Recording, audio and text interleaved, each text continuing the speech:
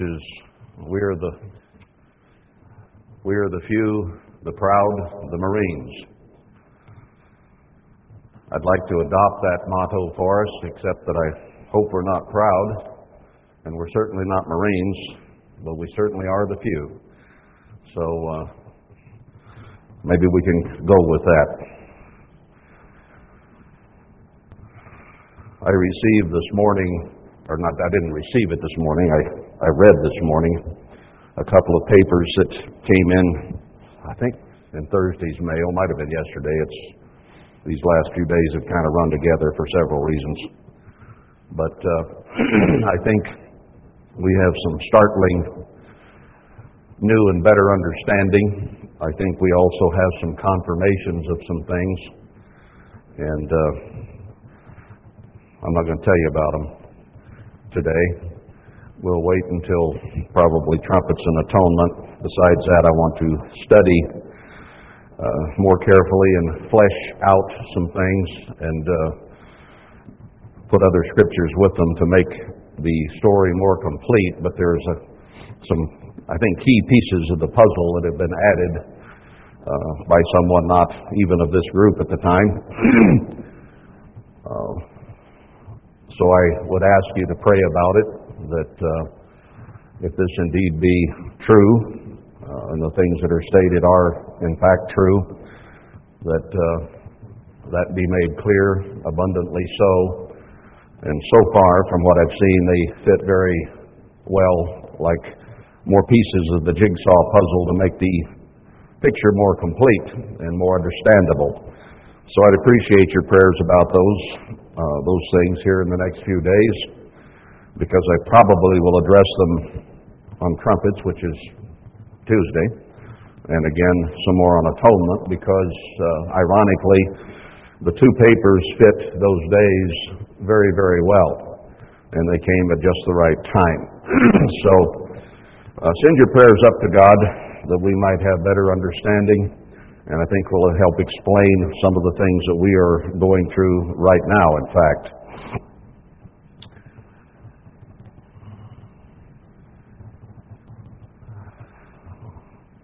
Trumpets, as I said, is coming up this coming Tuesday. We will have services at 11 and at 2, so 2 services on trumpets. And then we have another event 2 days later on the 15th, the fast of the 7th month, which was the time that Gedaliah, the interim leader of Israel at that time that had been left behind with Nebuchadnezzar's captivity, was killed. It's a very, very important event and has portent for the end time as well, as do all the fasts of Zechariah that are listed. So trumpets on Tuesday and the fast of the 7th month on Thursday. Now we'll get into the sermon, and I want to make an announcement as part, or at the beginning of the sermon, because it's germane to the situation, and that is that we lost Charlotte Nichols yesterday evening, Friday at 5:15 p.m. Word may have gotten around some that she had a heart attack on August 10th, and her heart was impaired about 80%. She had about 20% function left, and she has survived with that until yesterday, which is actually somewhat remarkable considering. And because of the heart failure and the lack of capacity, it had a great impact on her kidneys as well, which shut down.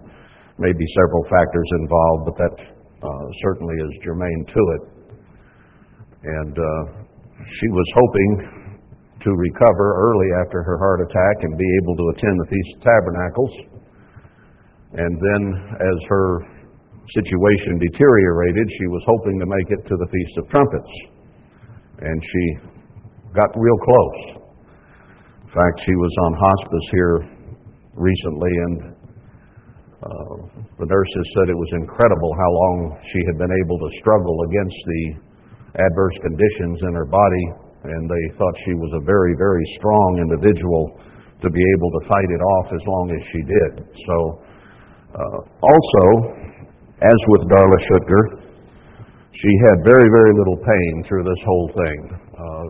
Darla fought for actually several years with cancer, and remarkably, she was essentially pain-free throughout the whole time. It doesn't mean it wasn't hard and difficult as she deteriorated, but I think God took that pain, because cancer sufferers often have a great deal of pain involved, especially after they have operations and so on. It seems to increase pain, which she didn't have. But Charlotte also had some pain just prior to and during her heart attack, but very, very little after that. Until the last day or two, she started suffering some difficulties from being in bed and so on. But I think fairly remarkable that she had as little pain as she did through this whole thing. And I'm thankful she lived as long as she did to have some time with Nelson and with her family, which most of them came out and visited these last few days over the last week or so.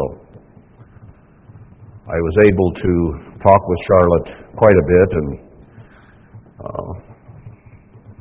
frankly, I just told her I felt she was one of the pillars in the church, and that she had been a remarkable and good example. Of course, she had her faults, her mistakes, her weaknesses, like we all do, but there's no one above that. So I think she has been a very good example, and I'm certainly not the ultimate judge, but in my mind and opinion, I feel Charlotte will be part of the first fruits and the bride of Christ, based on her faithfulness through the years since she was called into God's church and enduring to the end.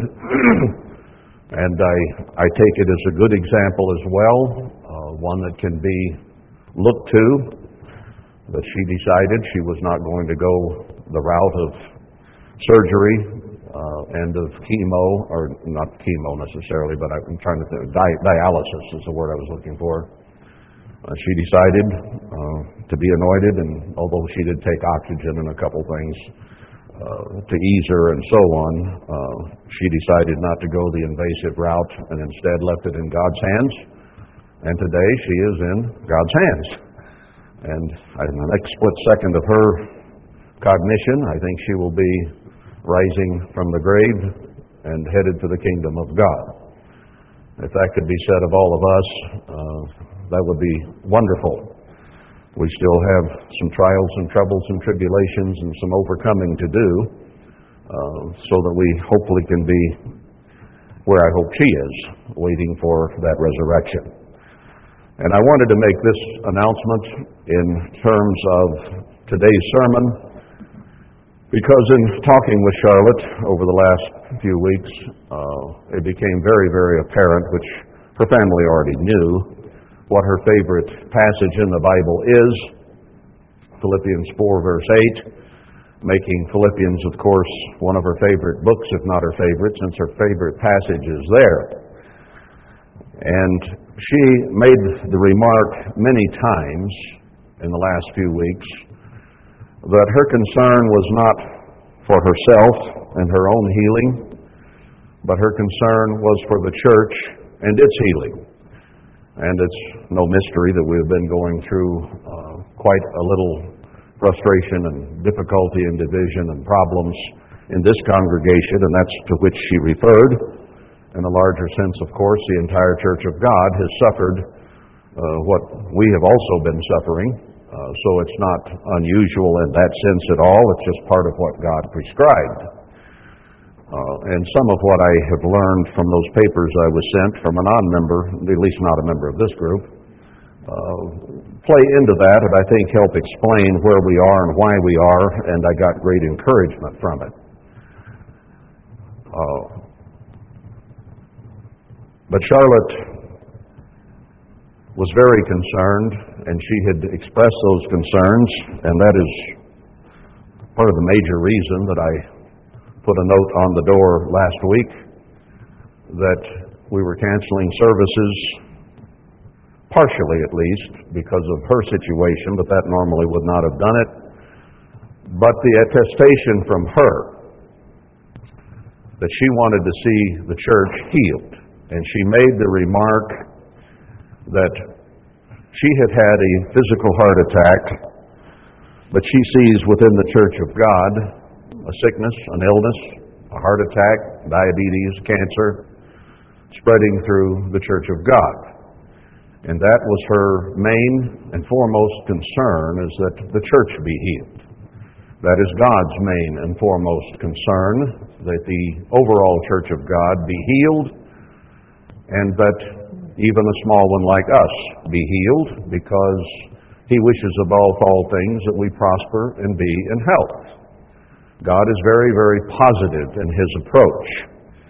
So she made a very distinct point of that. She says, if I'm having a heart attack, so is the church. And that's what I want to see healed. So in the light of that, I wanted to make a point of it, that if we have difficulties, healing is very, very important. And God is going to heal. We have seen many scriptures showing that through the prophecies, and it is as the waters of Noah to God that will occur. He has equated His very existence to the fulfillment of those prophecies about the healing of the church here in the end time. So it is going to happen. And I believe that Charlotte was spot on in her analysis, and even in making the analogy of her physical heart attack fitting Ezekiel 5 of the famine and pestilence, the disease, the sword, and the scattering and slavery of God's people in the end time. So while it is a very sad situation and we're going to miss Charlotte incredibly, the prayer at the beginning, I think, was very fitting, that God give comfort and help to those, especially in the family, who are bereaved, but really to all of us in the family of the church, because she was a very important part from the very beginning of this group, one of the charter members, if you will. So she is very dear to our hearts. With that said, let's go to the book of Philippians, and I think it is remarkable, with the things that I have just discussed, to see what Paul had to say here. He wrote this book of Philippians to the people at Philippi, and it is very transparent in terms of showing what he and the church were going through, and it is very, very encouraging in terms of what he had to say to them and what their mood and attitude ought to be given the conditions they were in. So, let's look at Philippians. This is written by Paul, but he wrote it as if coming from him and Timothy and the other servants of Emmanuel, to all the saints in Emmanuel, which are at Philippi, with the bishops and deacons. So he addressed the entire congregation here. Grace or peace or goodwill be to you, and peace from God our Father and from the Lord Emmanuel. So grace, goodwill, and peace were the first words out of Paul's mouth in terms of what he hoped he could accomplish through Christ and through the letter that he was writing. I thank my God upon every remembrance of you. So he was thankful that that congregation was there, that there were people there who understood the purpose and plan of God and were part of the church of God. For your fellowship in the gospel from the first day until now. So our fellowship, as 1 John tells us, is in the Father and in the Son, and then with each other, to fellowship together. That is very, very important. And our fellowship was not in being fans of the Green Bay Packers. Our fellowship is not in worship of Britney Spears. Our fellowship is not in the stock market. Our fellowship is in the gospel of Christ and in Him. That's why we're here. That's why we're together, is to understand and to follow the gospel of Christ. So that's our purpose in being here. Being confident of this very thing, that he which has begun a good work in you will perform it until the day of Emmanuel. So God is promising here through Paul, and Paul had spent 3.5 years being instructed directly from Christ, that if God has called you and brought you to repentance, brought you to Him and the sacrifice of Christ, He will never give up on that until Christ returns. He will never give up on you. He will never give up on me. We might give up on Him. That is a possibility. The sower of the seed was not the one who gave up. It was the seed that were sowed and where they fell and what happened to them and how they reacted to it that caused them not to produce fruit. But the sower sowed righteously. And Christ has sowed righteously in you and me. And if He has called us and opened our minds, which He has, He will not give up on us until the day Christ returns. There is hope until that return, if we are alive and remain until that day. So is there deathbed repentance? Yes, in a way there could be. Ezekiel 33 makes it very clear that if the unrighteous repent and turn to God in righteousness, all their sin will be forgiven. It also says, if you're righteous and turn to unrighteousness, that your sin will not be forgiven, and that the Father will not answer for the Son, and the Son will not answer for the Father. In other words, our salvation is an individual thing between us and God. That will be confirmed a little further down here. And if He called you, He will not forsake you. Nothing can separate us from the love of God. Romans 8 or 9, whichever it is. Even as it is fitting for me to think this of you all, because I have you in my heart, inasmuch as both in my bonds and in the defense and confirmation of the gospel, you are all partakers of my grace. So he says, I've been in jail, I've been stoned, all the things that he had gone through, being in prison, the defense that he had to give for himself, and the confirmation of the gospel of Christ that he was seeing being brought out in his very life, and that they were partakers of that grace. So the same was true with Herbert Armstrong and the Worldwide Church of God. He went through a great deal. He went through persecution. He went through being in jail in Tucson, if you will. He went through heart attack. He went through people leaving the church, ministers leaving the church.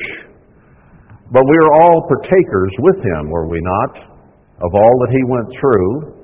We were there to observe, to feel, to be part of everything he went through. All the persecution, all the accusation, everything that Herbert Armstrong went through, we shared to one degree or another. And Paul is saying the same back then of himself and these Philippians. For God is my record, how greatly I long after you for all in the feelings, the emotions of Emmanuel. So his love and concern for them came through the gospel and the love of God, and that's why he, who was not of Philippi, could love them who were of God, because it is the bond in the Father and the Son that pulls us together and makes us a cogent group of people doing the same thing. Verse 9, and this I pray, that your love may abound yet more and more in knowledge and in all judgment. So Paul's prayer, as ours should be, that we would abound. And God wants us to abound. Nowhere does it say that Christ is against us and wants to get rid of us. He wants us to abound. And in the knowledge and in the judgments we make, that it all be in Christ and in the Father, and reflect their attitude, as we'll see a little later on. that you may approve things that are excellent. We are to look for that which is excellent, that which is good, whether it be knowledge or judgment in individual things. We are to look for and approve excellent things, that you may be sincere and without offense till the day of Emmanuel. That we be very sincere, not hypocritical, but that we give no offense or take no offense until Christ returns. That is a goal. That is something He projected to those people and God wrote down for us. We are to be looking forward to the day of Christ sincerely, and no offense should be committed. Give or take. Omission and commission. That's a tall order to fill. Very tall order. It's hard not to give offense, and it's hard not to take offense. But that's the way it's supposed to be. And if we have any other mind, that is not the mind of God. We'll see that here in a moment through what He says.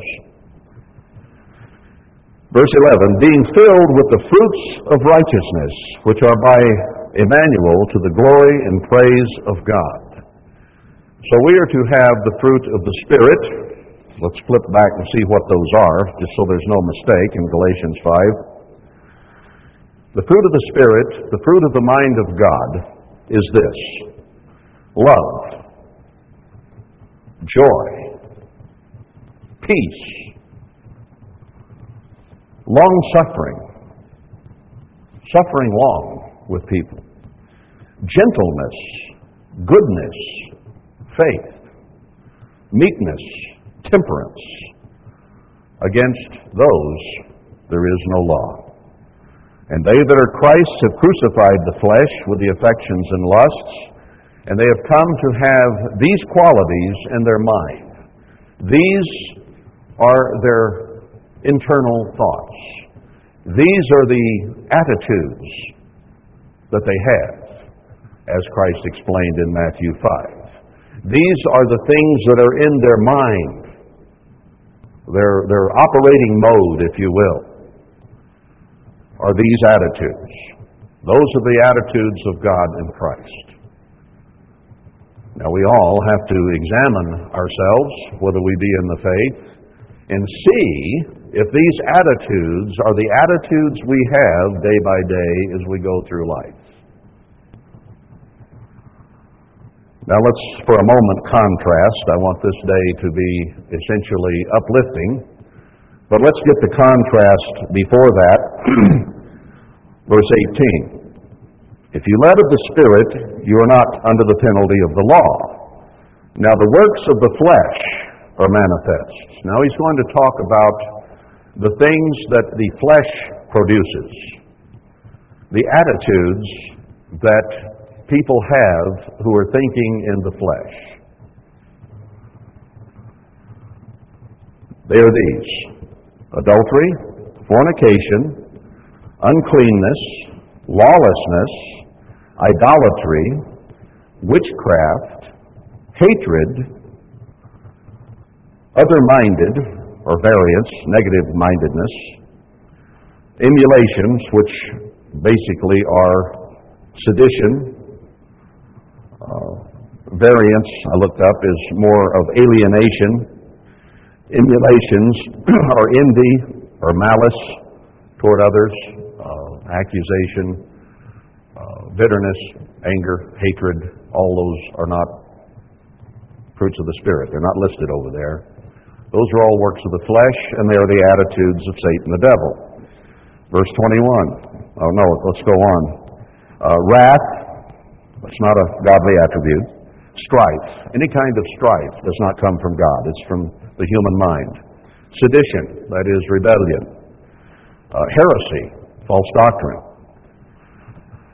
Envy, murder, whether it be spiritual or physical.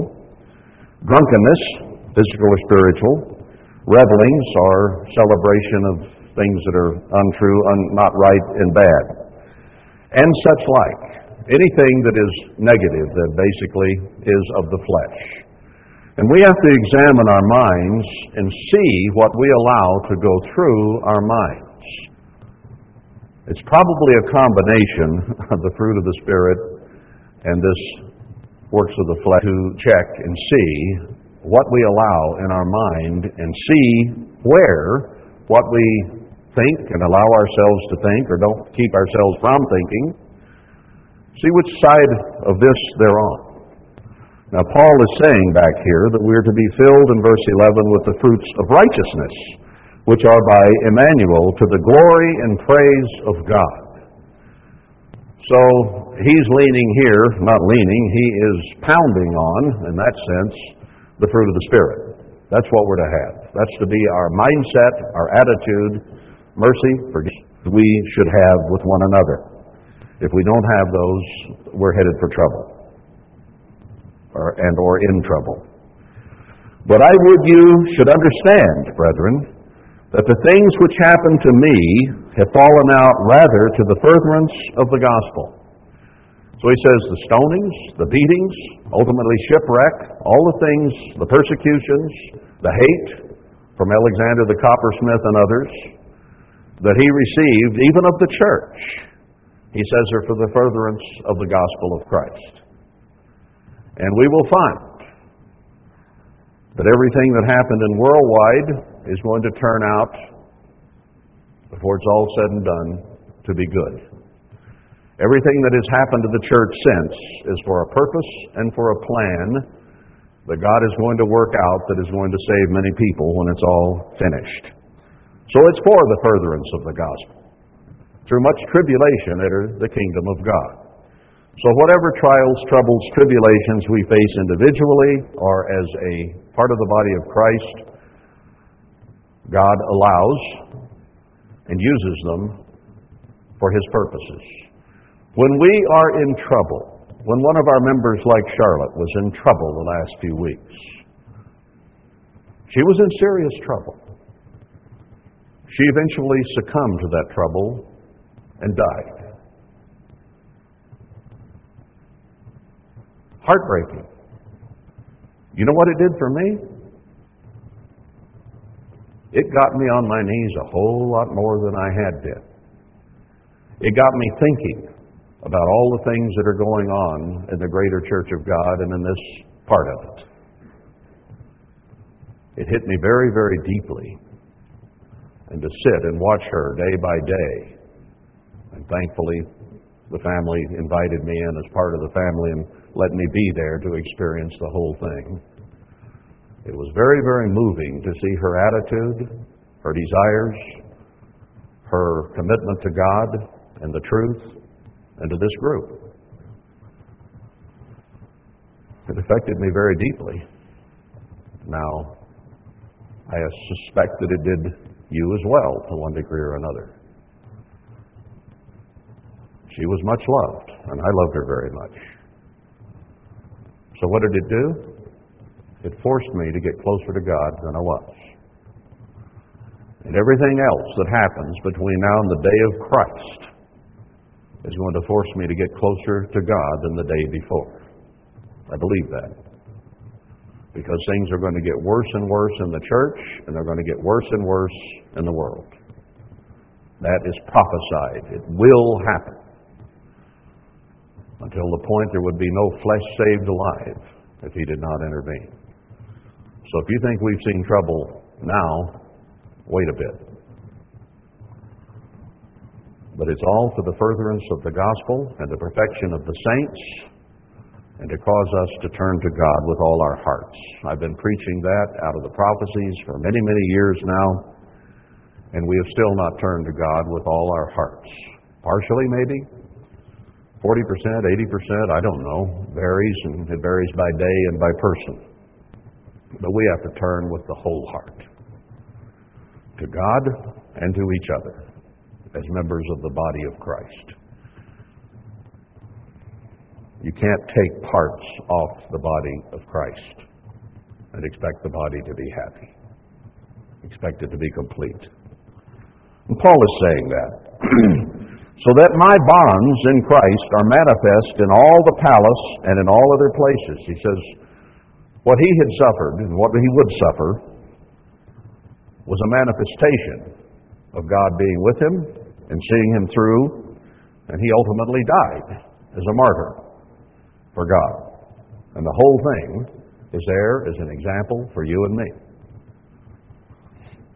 And many of the brethren in the eternal, waxing confident by my bonds, are much more bold to speak the word without fear.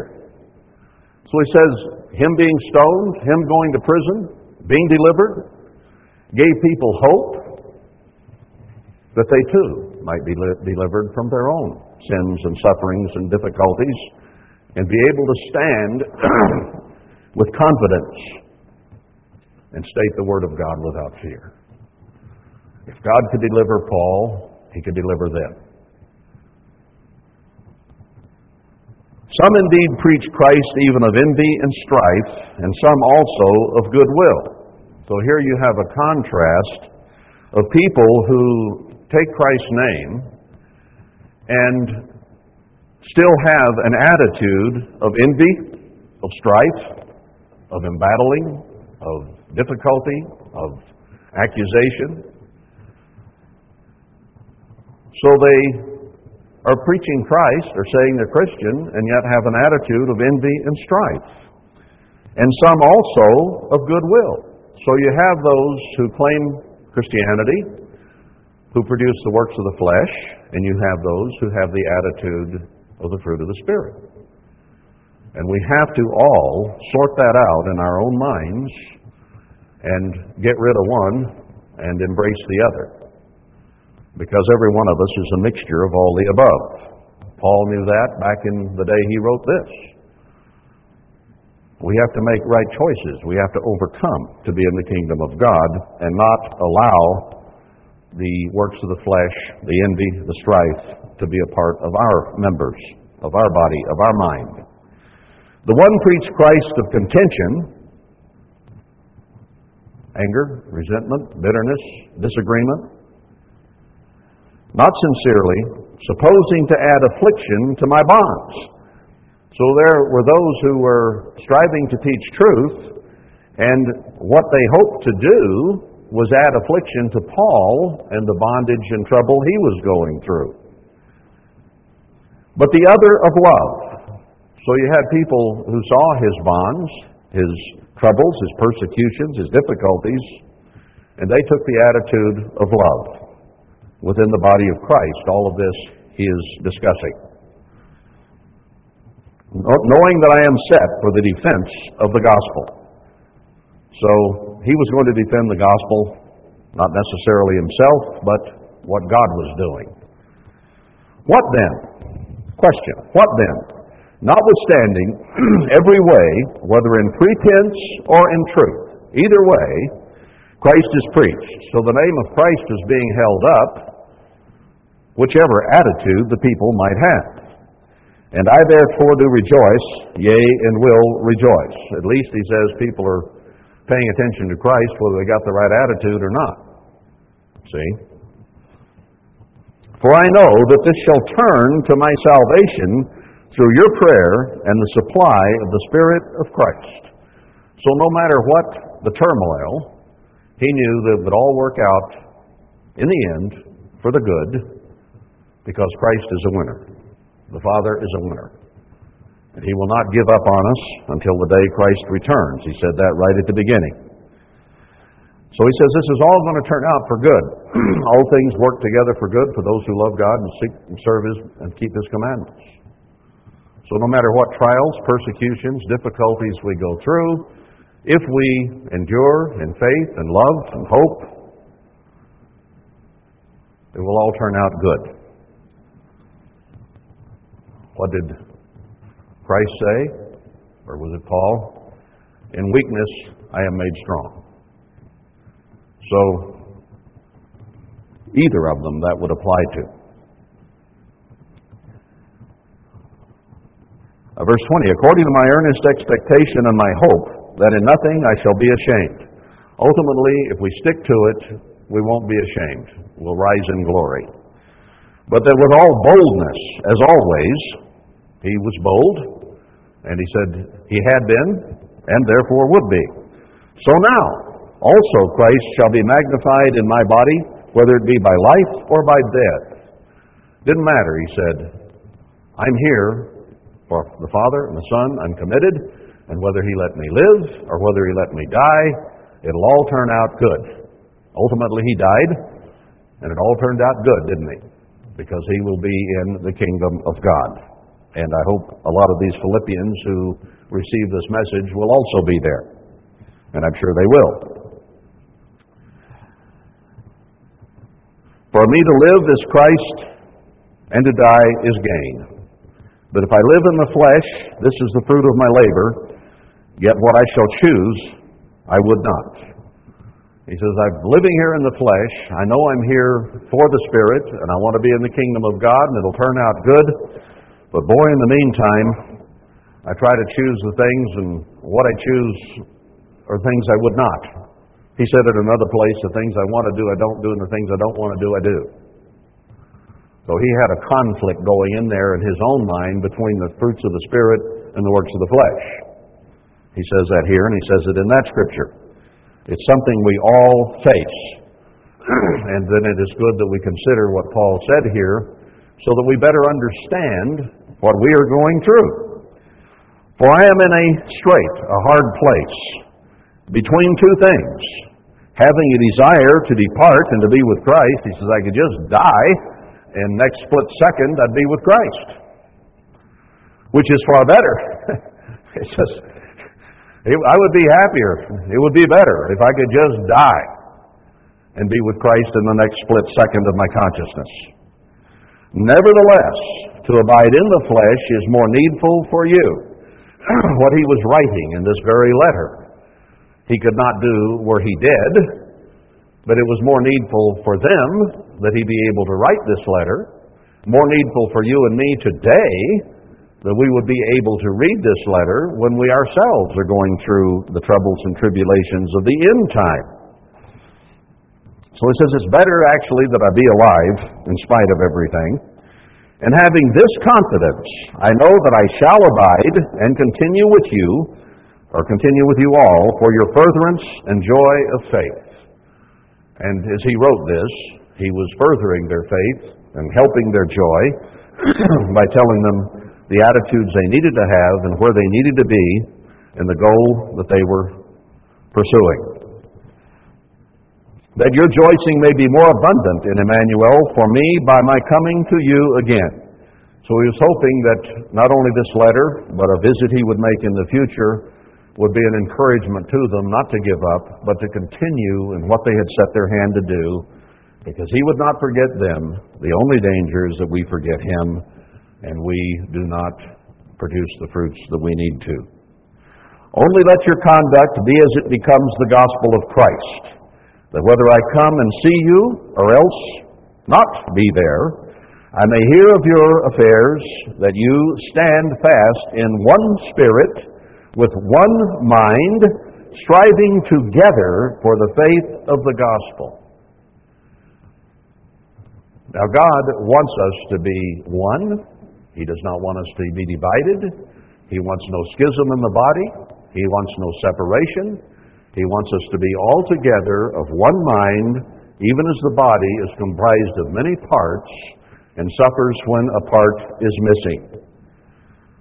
So we are to be striving together, not separately, not divided, but striving together, helping one another,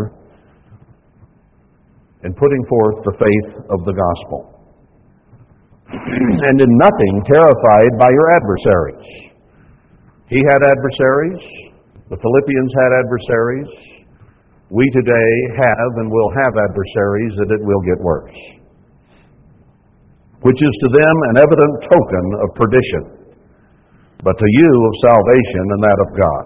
So, those who are adversarial, those who take exception, those who divide, have a token or a sign of their perdition. Perdition is the lake of fire. Any who have an attitude of division or separation or lack of one-mindedness or who are full of the works of the flesh, which include bitterness, anger, hate, accusation, suspicion. Those are not of God. Those are attitudes of Satan, and they're the works of the flesh. God will not have those attitudes in the kingdom of God. Do we understand that?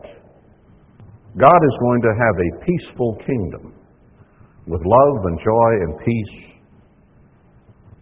and all the fruit of the Spirit. If any have, continue to have, and do not change the mind of the flesh and have any of these attitudes that are adversarial, will not be in the kingdom of God. That's why he says we must change. We must overcome. So we need to be very, very careful of our minds, that we don't let attitudes that are ungodly, that are not part of the mind of God, control us, overcome us, divide us and split us, and make enemies of each other. That is not of God.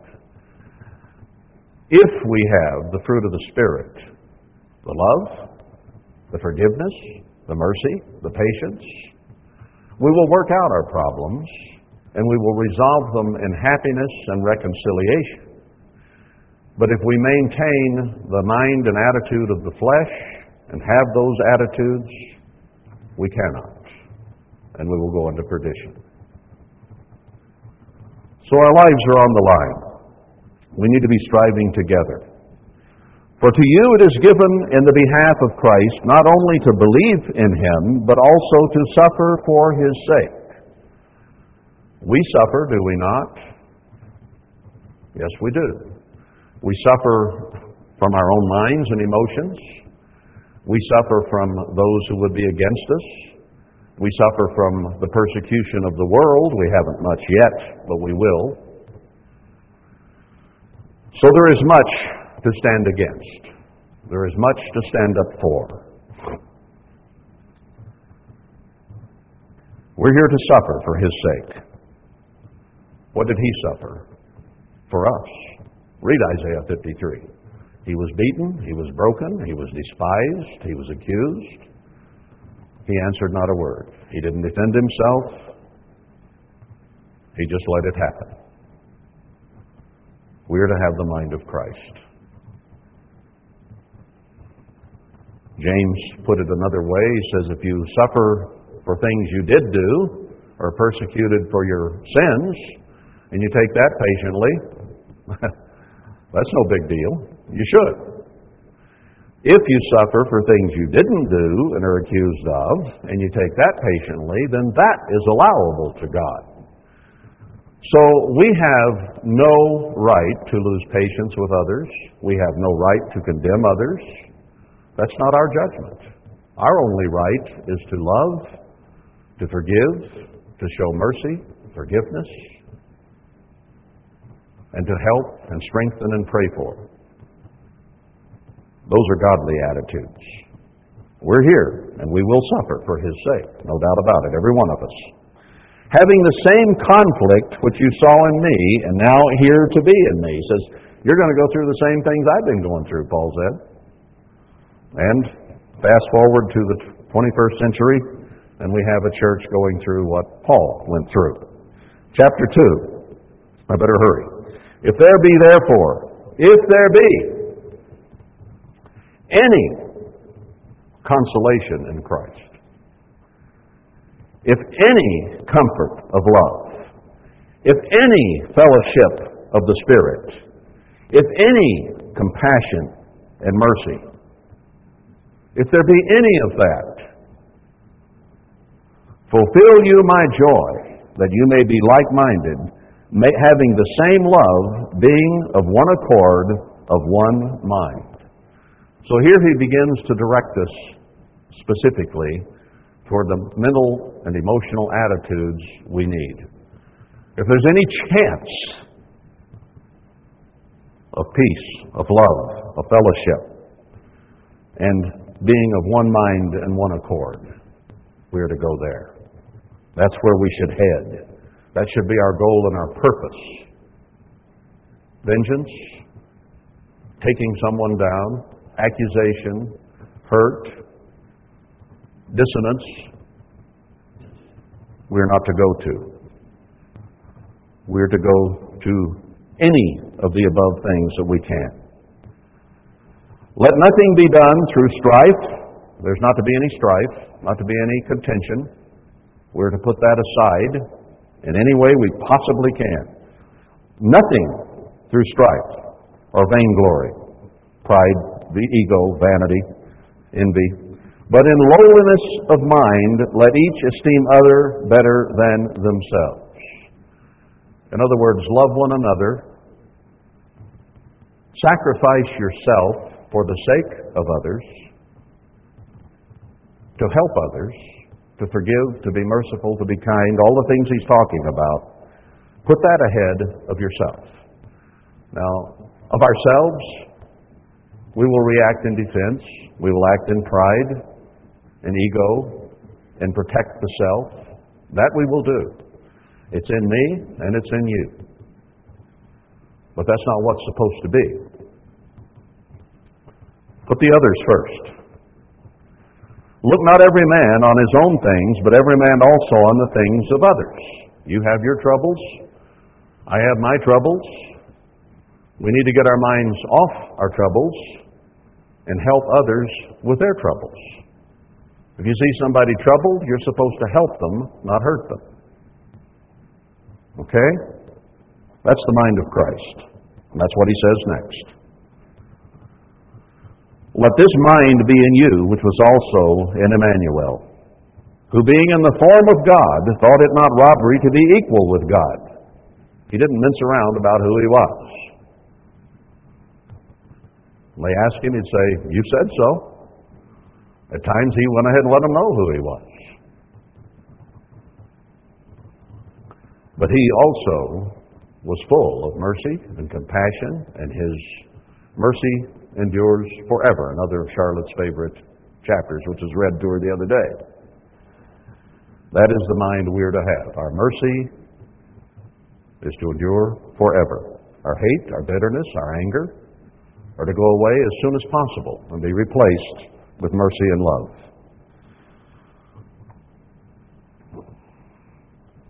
Charlotte's own family, most of her children were here, and when they experienced what she went through, they were all closer as a family when they left here than when they arrived.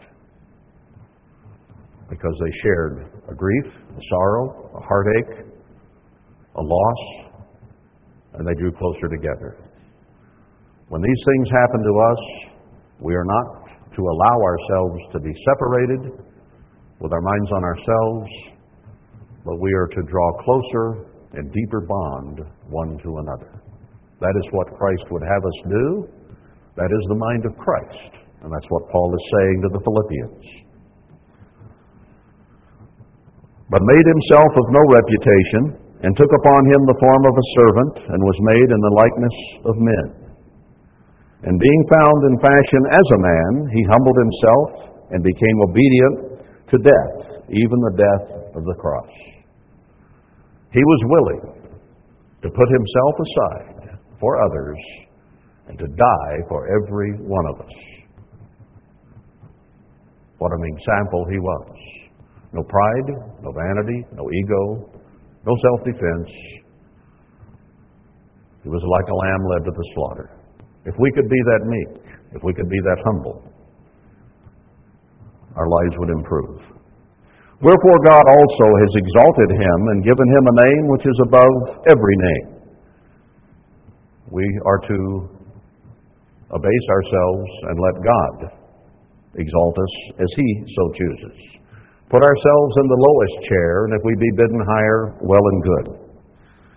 But as humans, we like to put ourselves at the top of the list. I, me, my.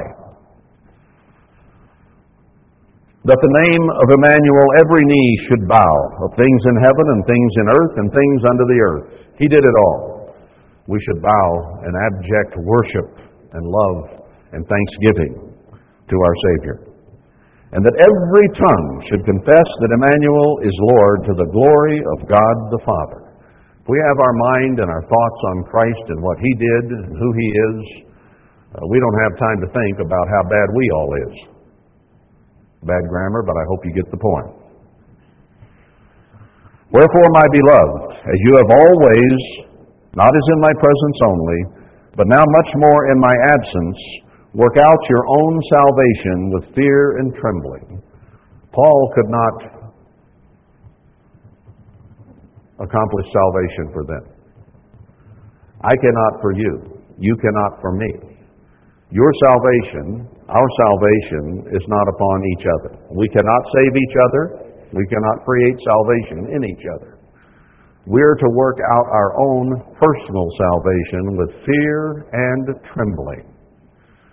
Now, we try to work it out for others, don't we? We work on them. We analyze them. We judge them. We condemn them.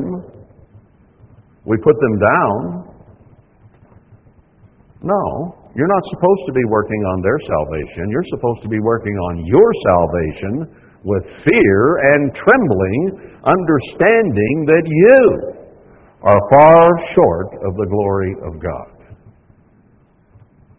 Now, we should help each other in this walk, being of one mind and one accord, as he said above, and be like-minded and grow together in love, and certainly we're supposed to help one another.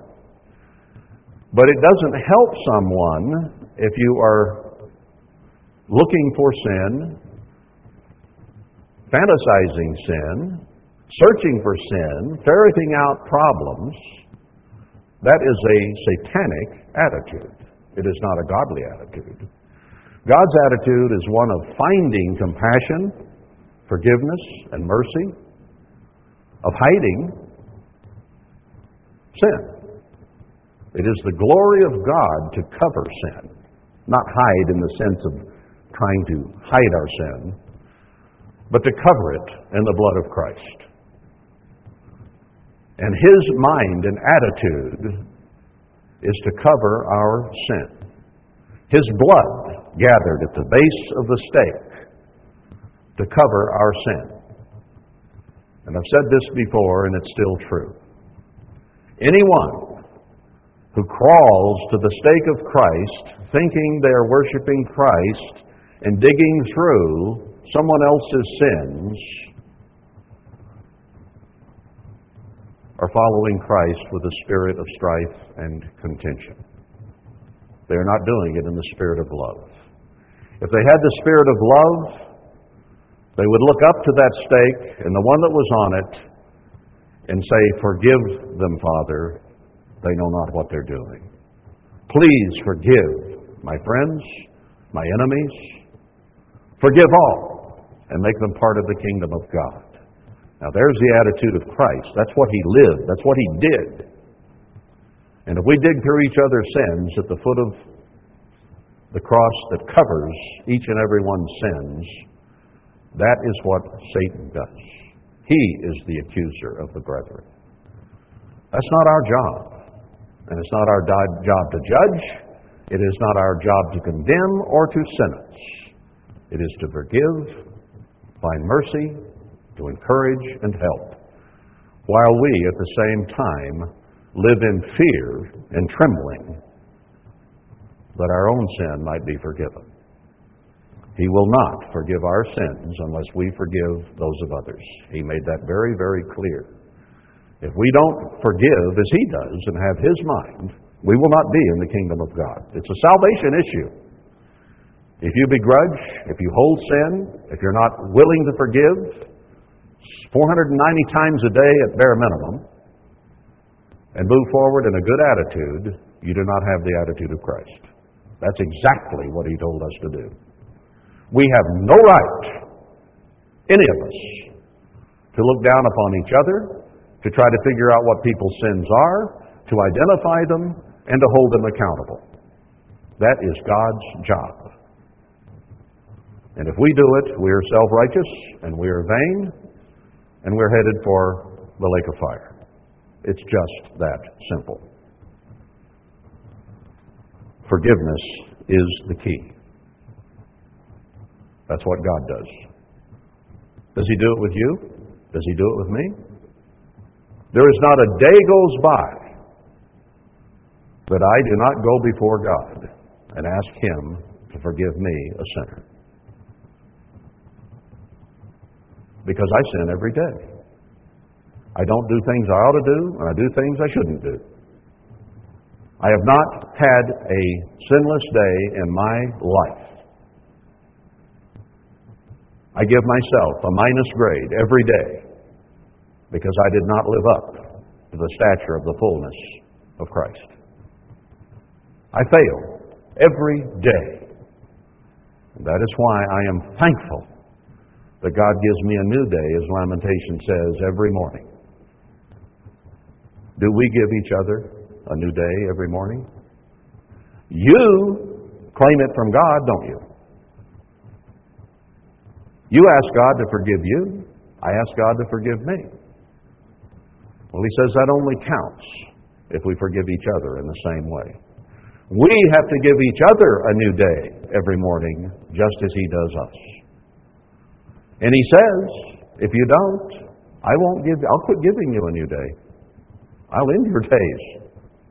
It's that simple. Scary. That's why we have to work out our own with fear and with trembling. For it is God which works within you both to will and to do of His good pleasure. It's God working through each one of us, and we have to go to Him. We don't work out each other's salvation, we work out our own.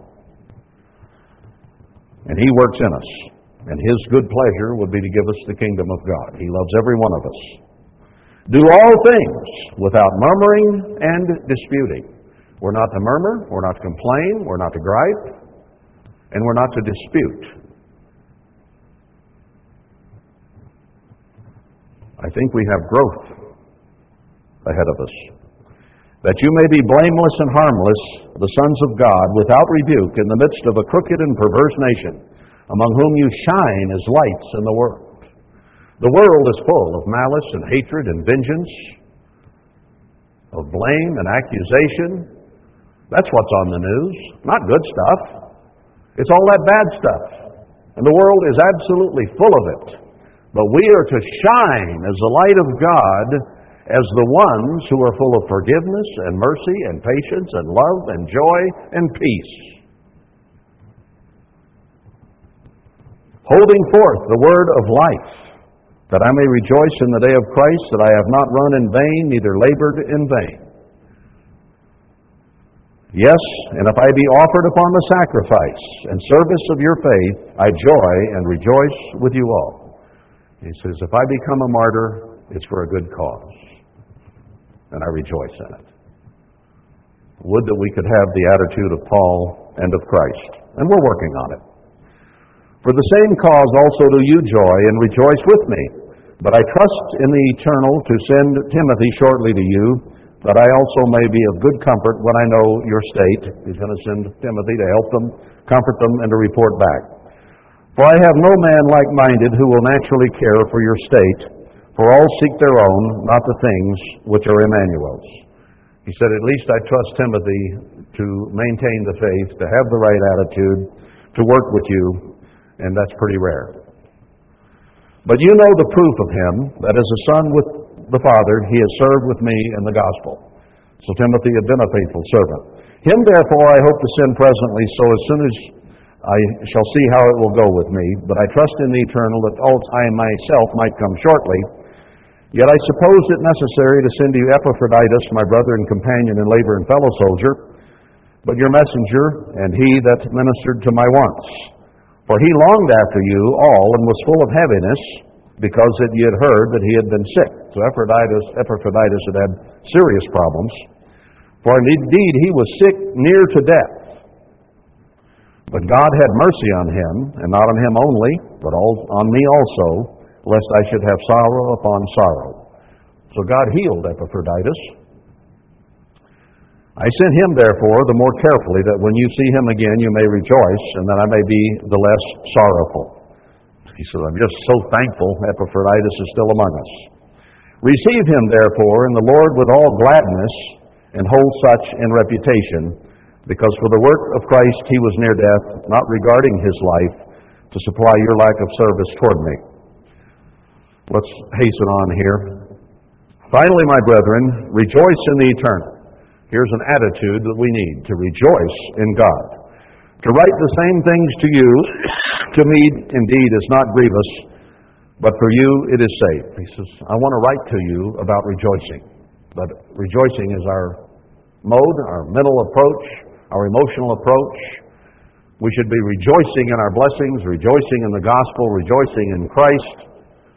And if we're depressed and frustrated and upset and all of those things, that's not the attitude that God wants us in. He wants us in an attitude of thankfulness and rejoicing over what we can, any compassion, any bowels of mercy, any help, any good report, and so on. Beware of dogs, or beware of those with Gentile minds, carnal human minds with the works of the flesh. Beware of evil workers. Beware of the circumcision, the Jews who were claiming to be of God but were not. You'll know them by their fruits. What are the fruits? What mind? What mindset? What emotion? What comes out of people? Love, joy, peace, happiness, unity, one-mindedness.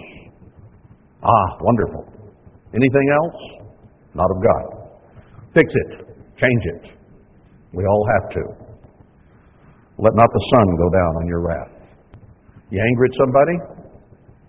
Brethren, you got 5 hours to get over it. That's God's mind. That's God's mind. May not be your emotion, may not be your feeling. You know, we like warm, fuzzy hate feelings. We like bitterness. We like accusation. We like suspicion. We like curiosity. We like gossip. We like backstabbing. No, he says you can't do that. That's not godly. For we are the circumcision, which worship God in the Spirit, and rejoice in Christ Emmanuel, and have no confidence in the flesh. We cannot be confident in ourselves, or in anyone else for that matter. We have to work out our salvation with fear and trembling. Though I might also have confidence in the flesh, if any other man thinks that he has whereof he might trust in the flesh, I more. He says, I could look at my background, I could look at myself and say, hey, I got more confidence than any of you. And what would he base that on? Circumcised the 8th day of the stock of Israel, of the tribe of Benjamin, a Hebrew of the Hebrews, as touching the law, a Pharisee, zealous about the law, concerning zeal, persecuting the church, killing people, in Christ's name he thought, or God's name anyway, touching the righteousness which is in the law, blameless. He was living the law as closely as he could, and could not be blamed. The Pharisees sometimes kept the letter of the law very, very carefully. Had lousy attitudes, but they kept the law. Not in the spirit, though. But what things were gained to me, those I counted loss for Christ. He says, I can look at where I was born, who I was born to, my background, my religious upbringing. I could be so proud. But he says, I count it for a loss. Yes, doubtless, and I count all things but loss for the excellency of the knowledge of Emmanuel my Lord, for whom I have suffered the loss of all things. We've had to depart and give up all things, have we not? To come and seek God and try to worship Him the best we can. And do count them but dung, that I may win Christ. He says, nothing of the past matters. It doesn't matter where you were born, who you were, what education you had. It's just dung. All that matters is today and tomorrow and preparing for the kingdom of God. And be found in Him, not having my own righteousness, which is of the law, but that which is through the faith of Christ, the righteousness which is of God by faith. And he's encouraging them to have that kind of faith as well. He said, don't depend on flesh. Don't depend on your knowledge, your brilliance, your obedience to the letter of the law or whatever, but faith in God. That I may know Him and the power of His resurrection, the fellowship of His sufferings, being made conformable to His death. We kill ourselves daily. I die daily. We crucify the flesh daily to be like Christ is. We forgive. We forget daily. If I by any means I might attain to the resurrection of the dead, not as though I had already attained. He didn't have it made. Either were already perfect, but I follow after, if that I may apprehend that for which I also am apprehended of Christ. I haven't got it made, he said. None of us are saved. We are in the process of salvation. And we can fall at any time. If we've been righteous and our thoughts turn to wickedness, we will be lost. If we have been wicked and turned to righteousness, we will be saved. Ezekiel 33. Brethren, I count not myself to have apprehended, but this one thing I do, forgetting those things which are behind and reaching forth to those which are ahead. I forget the past, Paul says. Whether it were bad or whether it were good, it means nothing. You cannot unlive yesterday. You can't make it better. Can't make it worse either. We move forward. We leave our sins at the stake every night, and we leave each other's sins at the stake by sundown every night. Any other attitude is satanic or ungodly. So let's be godly. Do you think if we each got rid of all anger and bitterness by sundown every night with each other, we would get along better? Think so? I believe it. But if we hold it through the night and the next day, we don't get along better. You want love, you want peace, you want joy, you want happiness and unity? There's the place to start. Don't carry any attitude of the flesh past sundown. Get rid of it. Am I just flapping my jaws in futility? Did Paul write Philipians in futility? No. Some will respond. Some will move forward. Others will live in the past and be lost. Most, ultimately, will move forward because God is a righteous God who can cause that. But what kind of hell we go through first, I don't know. We shall see. I press toward the mark for the prize of the high calling of God in Emmanuel. If you're an athlete and you're dwelling on last week's loss and your failures, you're not going to compete as well next week. But if you put the past behind and you work in a positive attitude toward the next battle, the next race, whatever, you got a much better chance of winning. But if you dabble in and dwell in and fret about the past, you're in trouble. Same is true spiritually, and that's what Paul is trying to get across. Let us, therefore, as many as be mature, be thus minded. Let's think this way, he says, if we be spiritually mature. If you still work and your mind revolves around the works of the flesh, that shows spiritual immaturity. If you forget the past and move forward, that shows spiritual maturity. So are we babes in Christ, or are we moving forward? As many as be mature, be thus minded, and if in anything yet be otherwise minded, or you be otherwise minded, God shall reveal even this to you.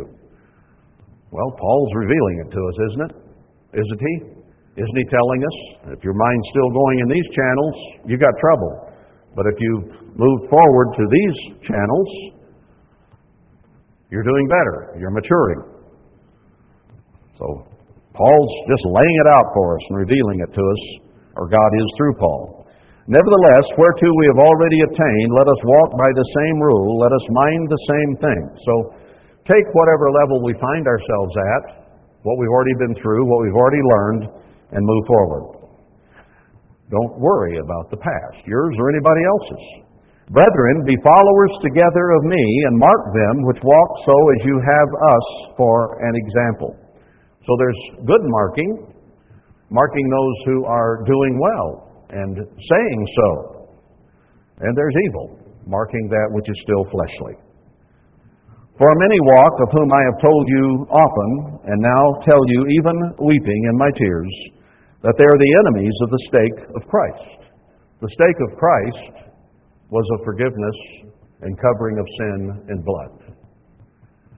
And if you have any other attitude than forgiveness and mercy in the blood of Christ, you are working against the cross of Christ.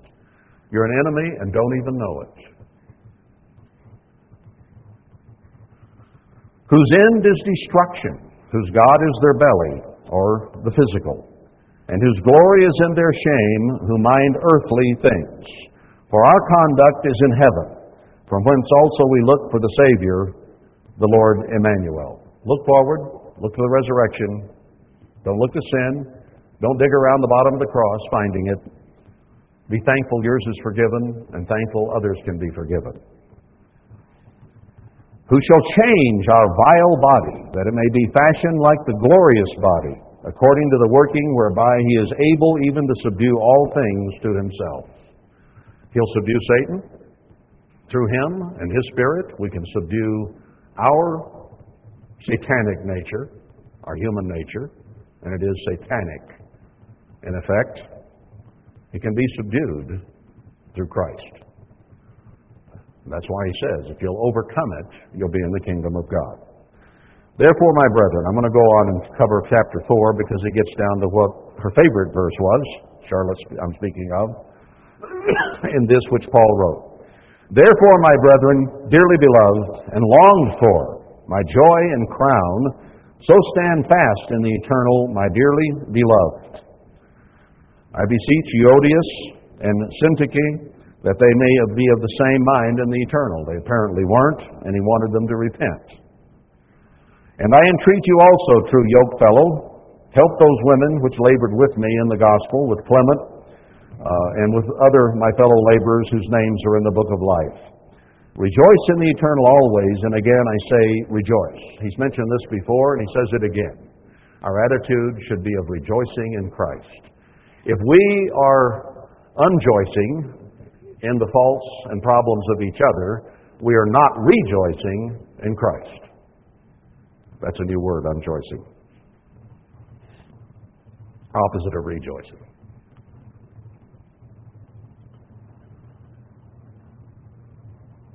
Let your moderation be known to all men. The eternal is at hand.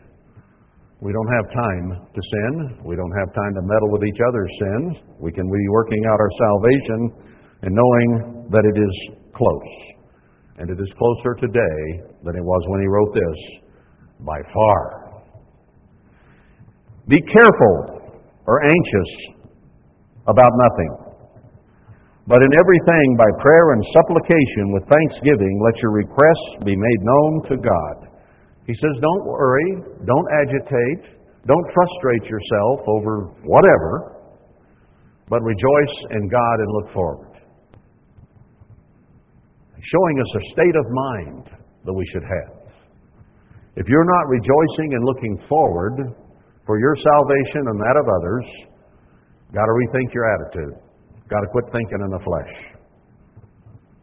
Think like Christ thought. He wants every one of us in His kingdom. He's working with each one of us, putting us through whatever He needs to put us through to help us overcome and grow. And if that means trial, trouble, and tribulation, that's what we'll get. If it means blessing, that's what we'll get. If it means encouragement, we'll get it. If it means frustration, we'll get it. Whatever it takes to get us on our knees and to come to an attitude of humility and meekness and rejoicing in God. That's where we need to go. And the peace of God, will result. The peace of God, which passes all understanding, shall keep your hearts and minds through Emmanuel. If you'll have the right attitude and approach, you will come to have peace that is beyond any human comprehension. Finally, brethren, now here's where he says your minds ought to be. And we need to each examine ourselves. This was Charlotte's favorite verse. She didn't always live up to it. You haven't, and I don't. But this is where we need to head. Finally, brethren, whatsoever things are true. That doesn't mean sin and gossip. The context here is of godly things. You can say, well, this is the truth. She did such and such. That's not what he's talking about. He's talking about the truth of God. He's talking about the things that are of God. Those things which are sincere, which are right, which are biblical, which are godly. Those true things. Whatsoever things are honest, whatsoever things are just, whatsoever things are pure. Sin is not pure. You don't think on that. Whatsoever things are lovely, whatsoever things are of good report. Human beings like evil report. We're curious. We always want to know how bad something or someone is, don't we? That's our nature. That's flesh. That's Satan, the accuser of the brethren, is who that is. That's not God. That's not godly. Look for good report. Somebody comes to your mind. Look for something good. Try to find anything good about that person. That's the mind of Christ. He's looking for something saved. He's not looking for something to get rid of. He's not looking for something to discard. He's looking to save us all. He's looking for good things to take to his Father, and Satan comes and says, yeah, but here's some bad stuff about that guy. And Christ says, my blood covered that, go away. I'm looking for something good to give to my Father about that person. That is the mind of Christ. Let that mind be in you. Those things that are of good report. If there be any virtue, I dare say, every person who has been called and given the Spirit of God has some virtue. If there be any,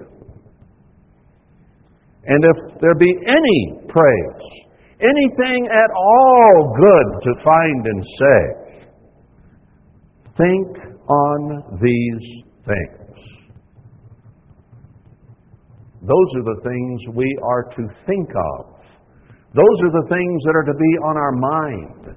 Those are the things that should fulfill our emotions, fill our thoughts, our responses. Think. That's your thoughts. That's what's going through your mind, is these things which he just named. If we are doing that, we are becoming spiritually mature. If we are letting anything negative occupy our minds and our thoughts about anyone and anything past, we are of Satan and the flesh. We are yet immature. As Paul said in Hebrews 6, should I bring you milk or meat? What can you handle? Can we?